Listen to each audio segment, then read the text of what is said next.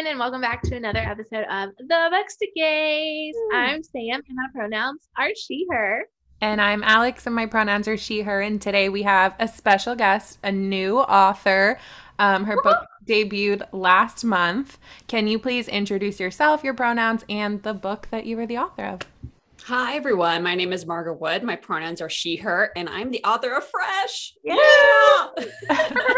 I feel like we've seen it everywhere on Bookstagram because everyone was really excited about it coming out, and I read it immediately. So I'm excited to be here. Thank you. I'm so excited that it's finally here. It's only just been sitting in my head for like 7 years, you know? Oh my goodness. That's a long time. Yeah, I feel like I never know how long authors have to wait to actually see the fruits of their labor.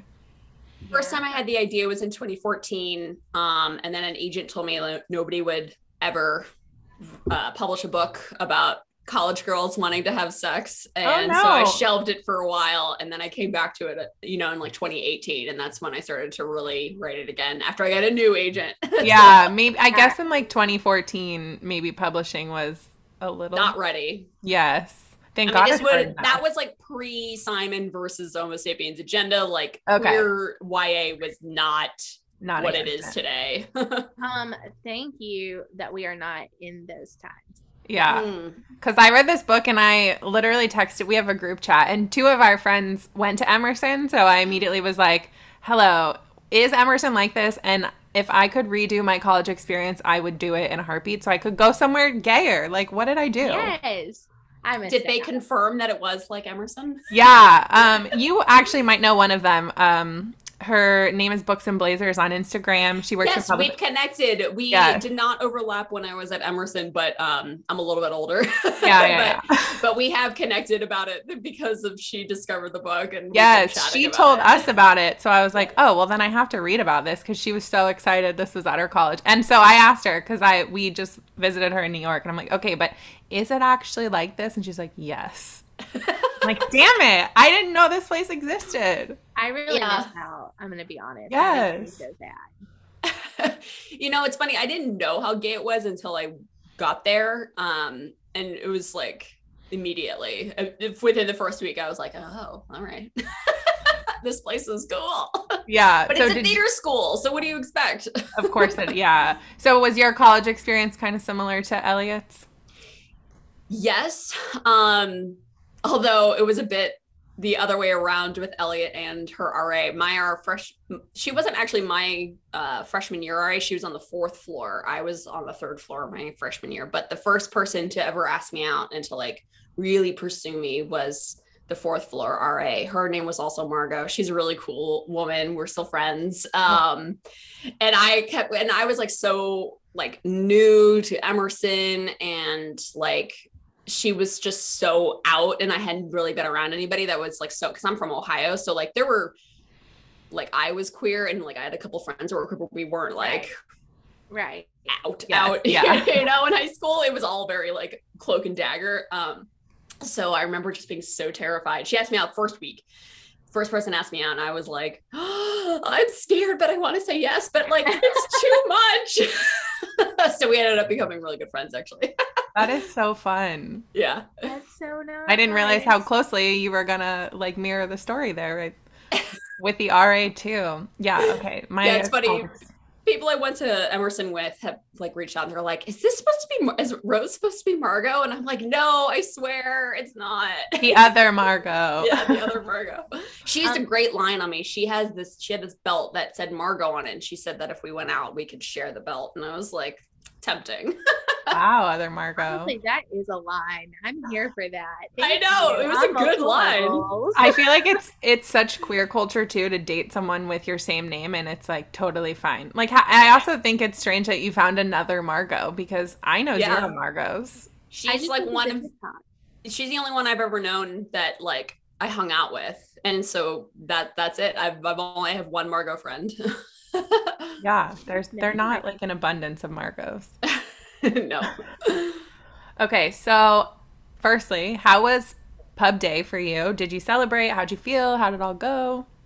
It was, publishing week is, when you're in the era of the pandemic, is so bizarre because like everybody's excited and you're doing stuff like I did a bunch of virtual events and you're getting tagged in all of these things on social. And so it was really, really wonderful. But at the same time, I just like wore my pajamas the whole day. I didn't leave my house once. Like, you know, we like there was a party that we had like for my friends here in Portland, and we had like a party, but and so that was nice, but it wasn't like book people, you know, they're just like my friends or whatever. So but I'm so used to like the book launch and all of that stuff, like going to a bookstore. So I drove around, I went to go to Powell's to go see my copy of Fresh. They didn't have it.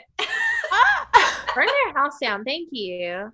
Hurtful. I'd be like, hello. Yeah, so they didn't have, well, I guess that what they were like holding them aside because I was going to do an event later in the week. So they were like saving them for online. So they didn't have any in the store, but they do now supposedly. But then I drove to one Barnes and Noble, like all the way across town, and they had a copy. Of course, it was like buried in the way back, like.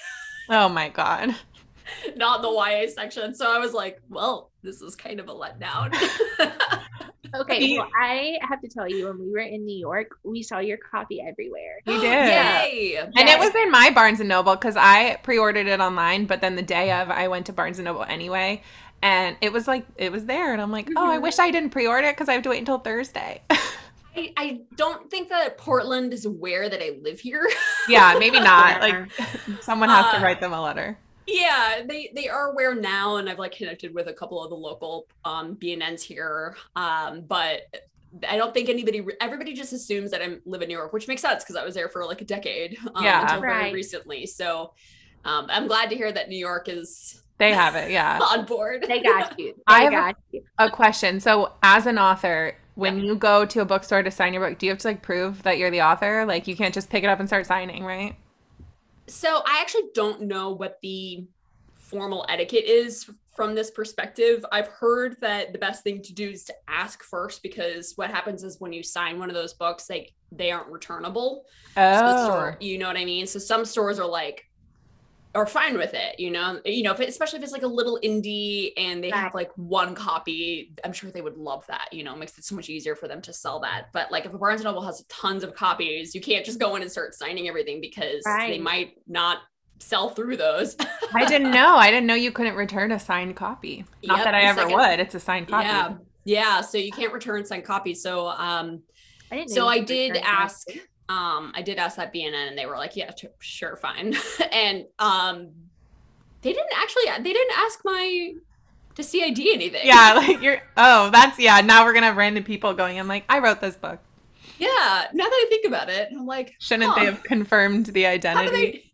I guess, like, how often do they have people coming in and being like, this Stephen King novel, I wrote this. Yeah. Can I sign it? I would have to say, though, I think if I was the cashier and an author came up and was like, hey, can I go sign my book? I would just be like starstruck. And yeah. Like, even if I did not know their book, I'd be like, yeah, that'd be wonderful. That's true. I'd probably never think to be like, yeah, prove it. Yeah.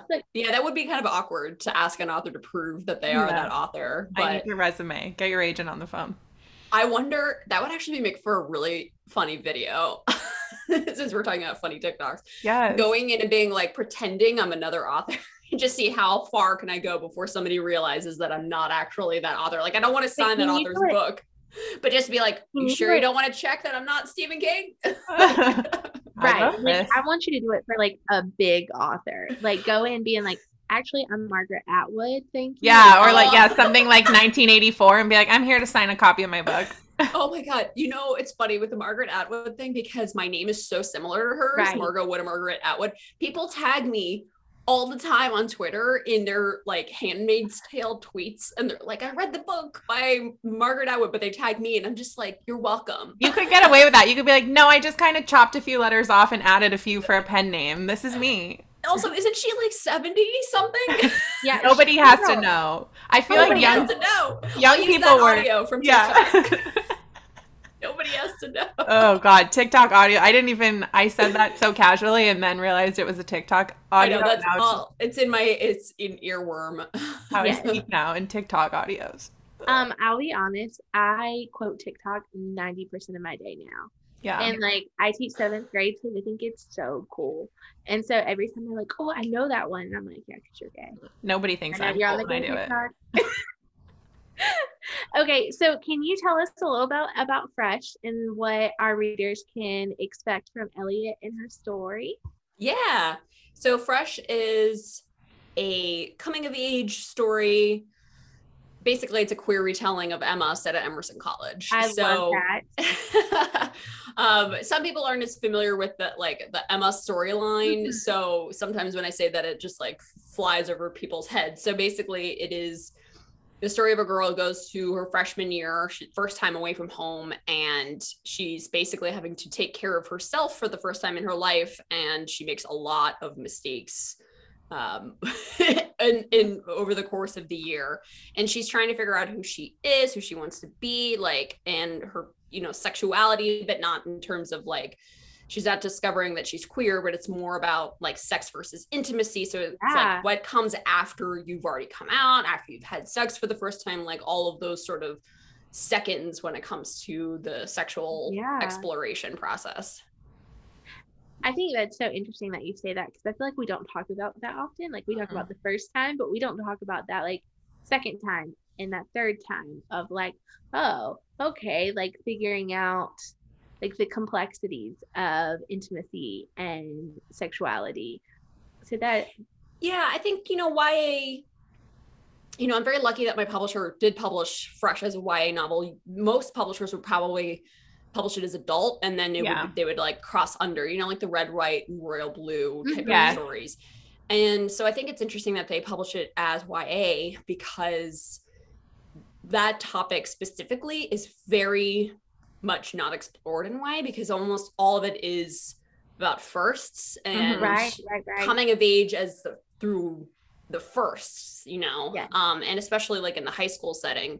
So for this one to, you know, she never talks about how she lost her virginity. She never talks about like the first people she ever hooks up. Yeah, you don't know who her first, like, who the first person she slept with was. You just don't know those things because it doesn't really matter, you know? What matters is like what's happening currently and what she's currently exploring. So that was like one of the things that, I mean, when I had the original idea way back in 2014, that was one of the themes that I wanted to explore the most, was this idea of like a YA novel that kind of just goes like, what's the next chapter? Right. You did all those things. So exactly. So yeah, you know, when, you know, YA has a lot of like fade to black stuff. And I was like, what happens during the black? I love that. What happens out, you know, in the fade to black parts? Like, you know, is like the sex that they're having, is it any good? Probably not, because a lot of it is not.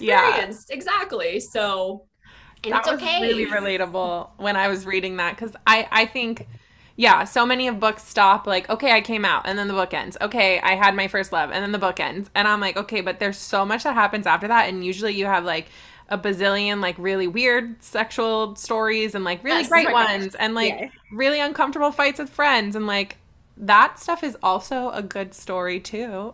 Yeah, I'm glad that you guys like that, because I was so worried when I was reading this that I was like, man, is this too real? No, but it did feel real. I was reading it and I was like, oh God, I feel like I'm in college again and I'm like making these same mistakes. And I'm like, oh, I have to remember that I'm actually almost 30. Like, I'm going to close this book and be an adult. It's okay. I'm glad that you were able to get through it. No, I loved it. But like, it was definitely a relatable college experience. And that's why I don't really classify this book as a romance. I mean, there is a romance aspect to it, but I wouldn't call it a romance. I would call it like a raunchy comedy instead. You know, like like Superbad or that show Broad City, like those things, like they talk about sex and it's definitely about those Broad things, City. But it's not romantic at all. It actually reminded me a lot of Booksmart, like in ways. And I was like, gosh, like, that's like one of my favorites. I do want the Booksmart after they go to college. Like, I want another movie to come out. It was so cute, the high school graduation. Now I want to know what they're doing in college. Exactly. I'm in Africa. I don't know. I feel like one of them is Elliot Emerson. I forget the name, but the one girl. Yeah. Not Beanie, whatever that actress The is. other one. Yeah. Yeah. Beanie Fields scene though. I bet she's having a wonderful college experience. Yeah. It's funny though, because I feel like with college, especially if you go to like a liberal arts school, or not like a big giant state school where there's like frat culture and sports culture and all that stuff that dominates everything. I feel like with the liberal arts thing, like after your freshman year, it's not really that interesting. Yeah. Because then you start to really hunker down and it becomes more about education and internships and careers and future, and it's less like wilding out. Well, that first year you're like, you have that freedom for the first time where you're like, no parents, like I can literally do anything I want. And then you realize like, okay, I can do anything I want, but then look what happens when I don't do anything I'm supposed to. Just because you can doesn't mean you should. Yeah. Those consequences get you, okay? We've all been there. That's really true. Okay, so you pointed out that you use kind of Emma as inspiration for some of the parts in the story. So for those that maybe haven't read Emma or aren't as familiar with the story, where would you say you used some of that inspiration in your book? So a really good reference point for people who are not familiar with the Emma plotline is Clueless. I always say that I'm like Clueless or Emma. I'm like, it's very similar. But I used bits and pieces of the Emma story framework. I would say for the most part, the whole arc with Rose, her RA, the Mr. Knightley and Emma storyline, that was probably the most heavily influenced, like what is most heavily influenced in the story. Because their whole relationship, like I had their whole thing like much earlier in the story when I was originally drafting it, and it wasn't working. And then once I realized that I was going to rewrite the whole story, but build it on this Emma framework, all of a sudden that whole arc made so much more sense coming in the second half of the story, because that's what is really interesting about Emma is that like the first half of Emma isn't about Emma, like not really. It's about like Harriet and her, like hooking her friends up. And so that's sort of what I didn't really want to have Elliot be focusing so much on hooking other people up, as she is mostly focused on hooking herself up, but she does help with her roommate, and her whole like, oh, I know everything. Like a lot of Emma, like Elliot's personality is very similar to Emma's in that they just think that they know everything. Like they're so worldly, even though they're not at all. So then with like the dynamic between Rose and Elliot, like that whole push and pull, that really was truly inspired by Mr. Knightley and Emma's romance, because I really do love that. I love their romance. And it was funny, I didn't realize how controversial Emma was until now. When I'm doing all these podcasts and stuff, because like I read Emma in school and like we studied it, and I grew up on Clueless and all those things, and it never occurred to me that people hated her. I like did not realize that. Like I always thought she was just funny, like, she's annoying, but like, so is everybody. Annoying female characters always get a bad rap in books. They really do. Let us be annoying. And I think that's so interesting because like some, and some of the podcasts and stuff, like I did this one, the guy was asking, the host, he was like, well, why'd you choose Emma? It's so controversial. Everybody hates Emma. And I was like, do they? I was like, I didn't know that people hate her.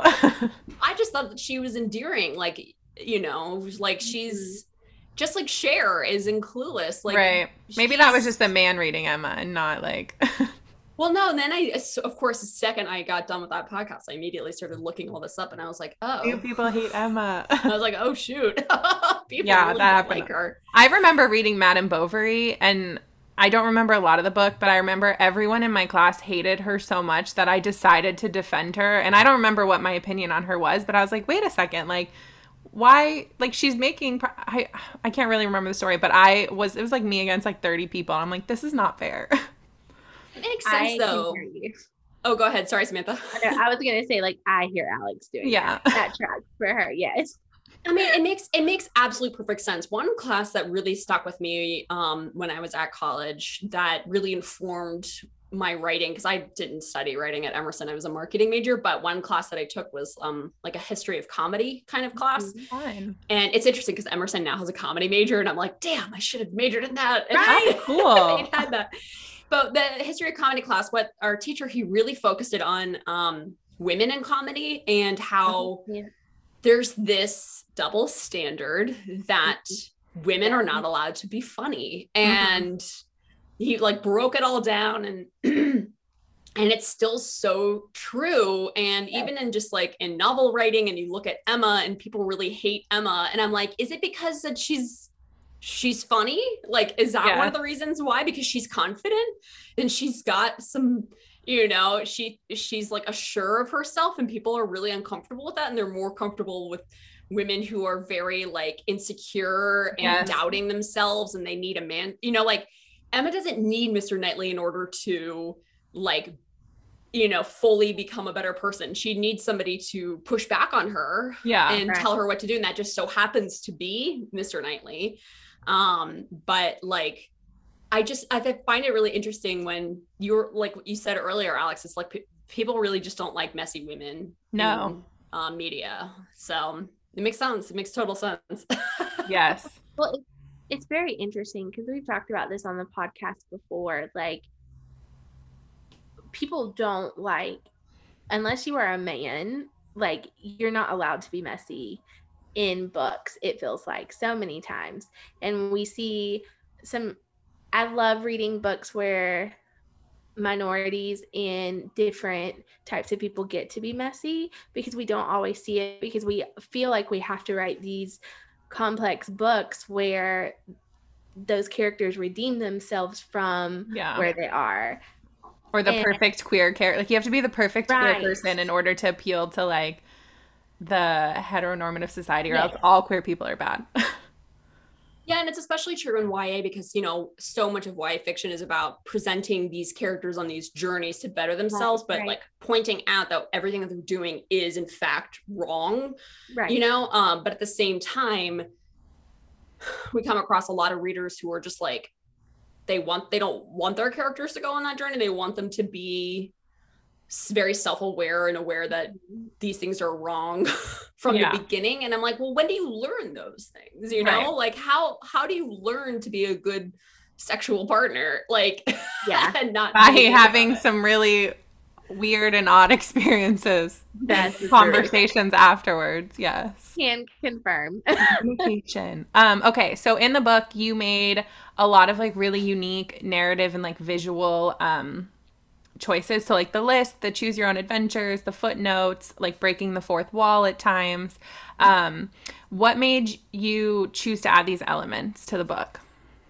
A variety of reasons. One was the footnotes were always there, like from the very beginning. And I don't know that I was fully consciously aware of this at the beginning of it. It makes all the more sense now, but like as I've gone on my own journey, but I'm ADHD and I can't look at a wall I have a hard time looking at a big block of text that isn't broken up.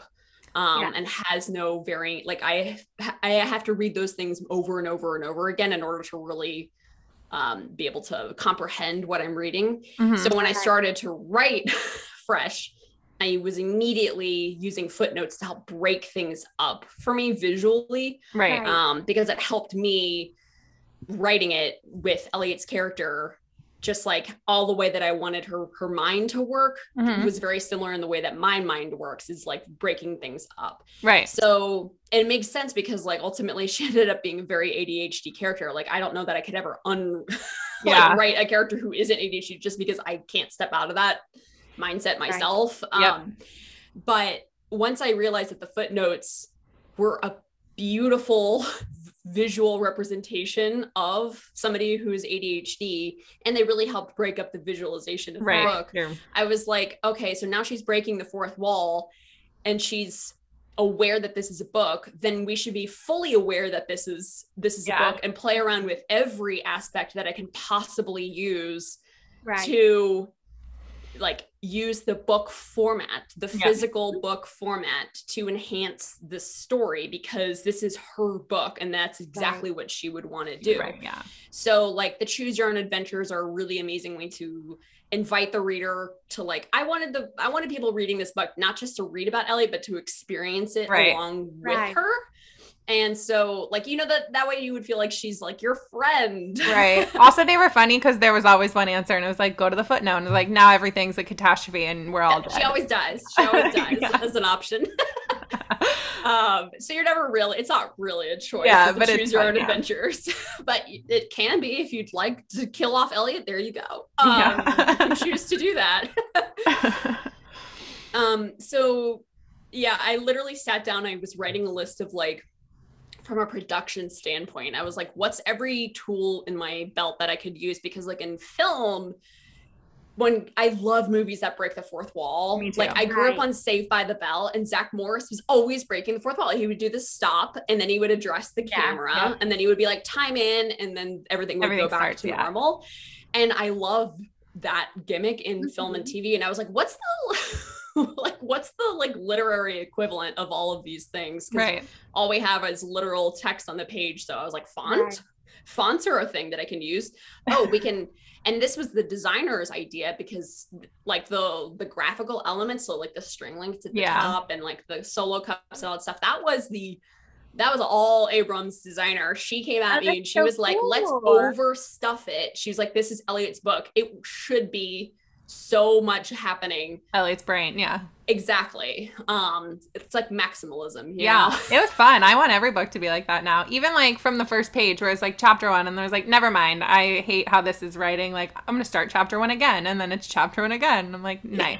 That was really funny because they thought that was an error. The copy editor did. So the copy editor kept changing it and I'd change it back. And I was like, no. It's 2 chapter 1s. There's no page 2. Yeah. I love that so much. Yeah, that was fun. Okay, so many queer kids can't wait to go to college and meet more queer people and be able to experience queer life. Was it important for you to have Elliot already out and proud and have so many diverse LGBTQ plus characters in her life? Yeah, it was really, really important to me to show, especially again, as a YA novel, what it's, it's not the coming out story. This is not Elliot's coming out story. This is, she's already come out. She already knows she's bisexual. She's already experienced that. Yep. And now she's just living her best queer life, but for the first time away from home. And like, it's not really about her being queer. She just is, And so I really wanted people to, like, especially queer readers, I wanted them to sort of see that themselves, or at least what they can experience, on the page, especially if they're like still in high school and maybe they haven't come out yet, just to be like, look, queer kids can be just as messy as the straight kids. In fact, maybe probably more so. Yes.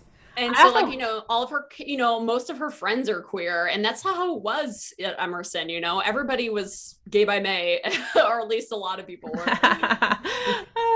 Yeah, wow, I really need to redo college. I know, I keep thinking about that, and I'm like, even when I went to Emerson, it was still so forward thinking and so liberal, and lots of people were out or coming out or exploring that. But like, I can't even imagine what it's like today, because like back then we didn't even have like the vernacular or like the dialogue and all that stuff. Like, it was very accepting at Emerson when I was there, but like, my gosh, by, now gay marriage is like legal, and it's like so many things have changed, and I'm like, it'd be so fun to be a queer kid at Emerson right now. Redo it. I know. Ugh, I think about that too, but then I'm like, do I really want to go back to the early 20s? Yes. Like I love being like my age now. Oh God, I would never go back ever. No. Right? If I could like go, if there was like a queer college with people our age who could like, I don't know what that is. I just need a vacation, maybe. I don't know. I need that queer book talk. Yeah. It's called New York. We're going back. I know. It's true. Honestly, it's true. We need to. I need to move. It's too expensive there, but if I could, I would. That's why I left. Yeah. Okay, so with your publishing background and now writing a book, what advice would you give to future writers? Because we have a lot of like future writers who listen to the podcast. Oh God. I mean, I have advice for every stage of the process. So I guess I would say, if we're coming at it from a perspective of like, you're currently writing your work in progress and all that stuff. I think what really helped me, and this is sort of the problem I'm having now with trying to write a second book, is that when I wrote fresh, even though I was working in publishing, I wasn't in my head. about it at all. Like, I was at the very beginning when I was asking advice and, you know, trying to like figure out how I could write the best story to get published. And I was getting really bad advice and I ended up just shelving it. And so the second time around, when I picked it back up, I just shut out everything that I possibly could. And I didn't think about writing something specifically for publishing. Right. And I think that's why I was able to write it. So like, I look back on it and I'm like, it's not that I like struggled with it a lot. Like there were definitely moments where I was like, you know, I got stuck, especially with the plot. And then it took me a really long time to realize the whole Emma thing came in later. But like once I figured that out, it was smooth sailing after that. But even just getting to that point, I just didn't think about what other people would want to read. Nobody read it. Nobody read any of my writing. I didn't show anybody. Like no friends saw anything. The only person who read anything was my agent, and that was it. So I just like really kind of just trusted my instincts, and that helped me knock out that first draft. And I think that's the most important thing, is just getting through that first draft. Because then once you go back, like I ended up rewriting it like 5 or 6, I actually think it was like this total of 7 times from start to finish. But I would, you know, take parts that I'd already written and move things around. But for the most part, I wasn't really writing anything new. Only a handful of new chapters were actually written. I was just sort of fixing what I'd already written and then putting it into a different puzzle pattern. But everything was sort of there, especially with like the voice of Elliot. Like I never second guessed her. Once I knew what her thing was, I stuck to it, and I just didn't second guess anything. I didn't overthink it. And I know that's a lot easier to say to somebody, don't overthink something, than it is to actually do. But I would like strongly recommend using Elliot's mantra, which is just fuck it. Just say fuck it, and then like write. Do it. Just do it. Just sit down and say fuck it and write. The best thing that I also would recommend is, if you're a person who second guesses your writing, don't write on like a laptop with Microsoft Word or Google Docs or anything like that, or Scrivener. Get one of those, like either the free write, or you could even handwrite in pen, or some way that prevents you from going back and constantly editing yourself. I use the I like have it around here somewhere. I use this thing called the Neo 2. It's the Alpha Smart Neo 2. You can get it on eBay for like $25. And it's just a typing tool. It's just text-based. You can only see 3 lines. That's it. And you have to hardwire it into your computer in order to transfer the text. So it's extremely old school. It's from like the early 2000s. Oh my goodness. But it is an amazing drafting tool, because you can't really go back and edit your stuff. I mean, you can, but it's a huge pain in the ass. So it's not in your best interest to do that. So I find that not being able to edit as you are drafting is probably the best thing that you can do. Because otherwise people they stop and they spend so much time on the words and like the sentence structure and all this stuff. And I'm like, trust me, that will come later. You're going to have a whole copy editor to help you with that. Just get the gist of the story down first. That's smart. Okay, so question. Can you give us some of your favorite queer books? Top 3.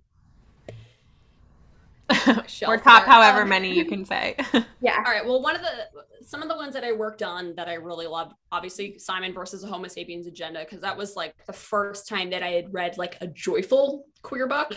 Nobody died. There was no bury your gays trope in that one. Thank God. So that one was really important to me. Symptoms of Being Human. I remember that book when we first published that book. It was a pretty quiet book and nobody was really paying attention. And I think that book was just ahead of its time. And I'm so happy. I literally just looked up the book sales for that book like 2 days ago because I was curious. And it must be a book talk book, because it is like several thousand units have sold just this year. And this book is an old book. And I was like, yes, I'm so glad that people discovered this older title. Because when it first came out, it was just like crickets, but that is for the, that's pretty standard for books that came out pre-Simon, like queer YA books that came out. I also worked on like Every Day by David Levithan. I loved that book. That book was really, really well done. Sad and heartfelt and romantic, and that book was really fascinating.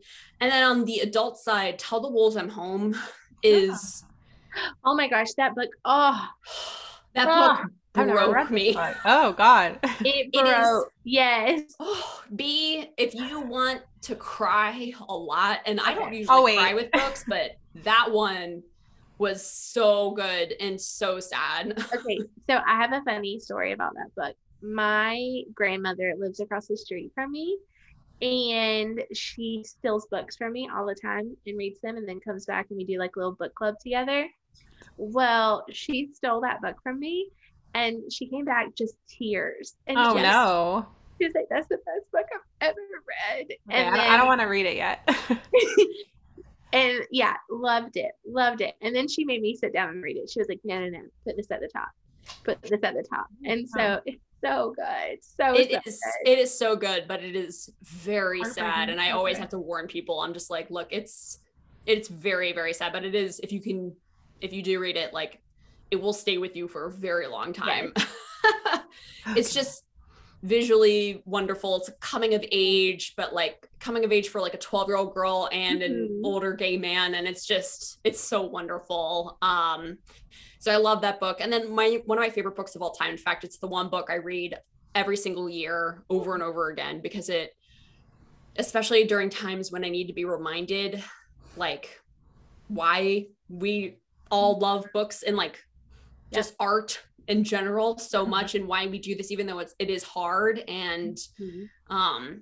it takes a lot of work, is Just Kids by Patti Smith. And it's not fiction, so it's a memoir of her Right. relationship with Robert Mapplethorpe before he like came out in the 1980 or 1970s, actually, in New York City, and how they lived together in the Chelsea Hotel, and they were being artists. And she was writing at the time, and she was working at like a bookstore, and she wanted to be a poet, and and he wanted to be an artist, but then he started to discover his sexuality, and then he started to like really go off into that community, and she was sort of doing her own thing at the same time, and then they both found success like independently because of each other. And it's like, even though it's a memoir, it reads like fiction. It is, oh, I love their story so much. And he died of AIDS, but it's like a wonderful tribute to him and his art, and just all of the great artists that came up through that generation. And it's just a really, really wonderful story. So I read that one all the time. I think that's a really great piece of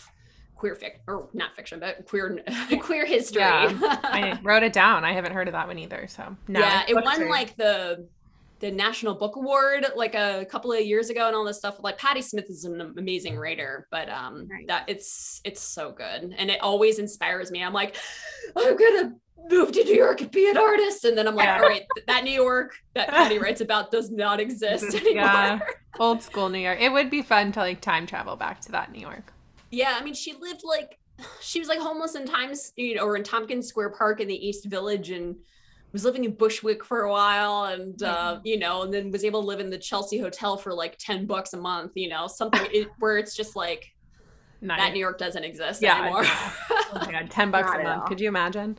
Like, they're literally turning that Hotel Chelsea into condos. So and definitely not for $10 a month. So nope. Yeah. Oh my God. Well, thank you so much, Margot. Yay. We really enjoyed chatting with you. Thank you so much for having me. You guys are awesome, and your podcast is so wonderful. Oh, thank you. You come have back to come anytime. back. Yeah. Yes. I would love to come back anytime. I'll read this Tell the Wolves I'm Home book, and we can just cry for 40 minutes on a podcast episode. Oh my God. Oh, it makes me want to go to what's the amusement park that they talk about? It's still there. It's still like in right outside of New York City. I can't remember the name of it, but it's still there. You can still go to it. It's just upstate a little bit. I'll have to Google it. But yeah, we'll have to go. Yeah. Oh God, how sad. Can you remind people where to find you on the internet? Because we forgot to ask you in the beginning. Yeah, you can find me I'm on Twitter. I'm mostly more active on Instagram, but I'm on Twitter, Instagram, and now TikTok, sort of. Look at you. Fun. Our TikTok generation. We'll see. It's the more I do it, the more I'm like, oh God, I'm old. That's so how I now am there mostly as a way to appreciate other people's videos. We do know that life. Yeah. We do. Well, we will link all that stuff in the description. Thank you so much for having me. Cheers, Clears.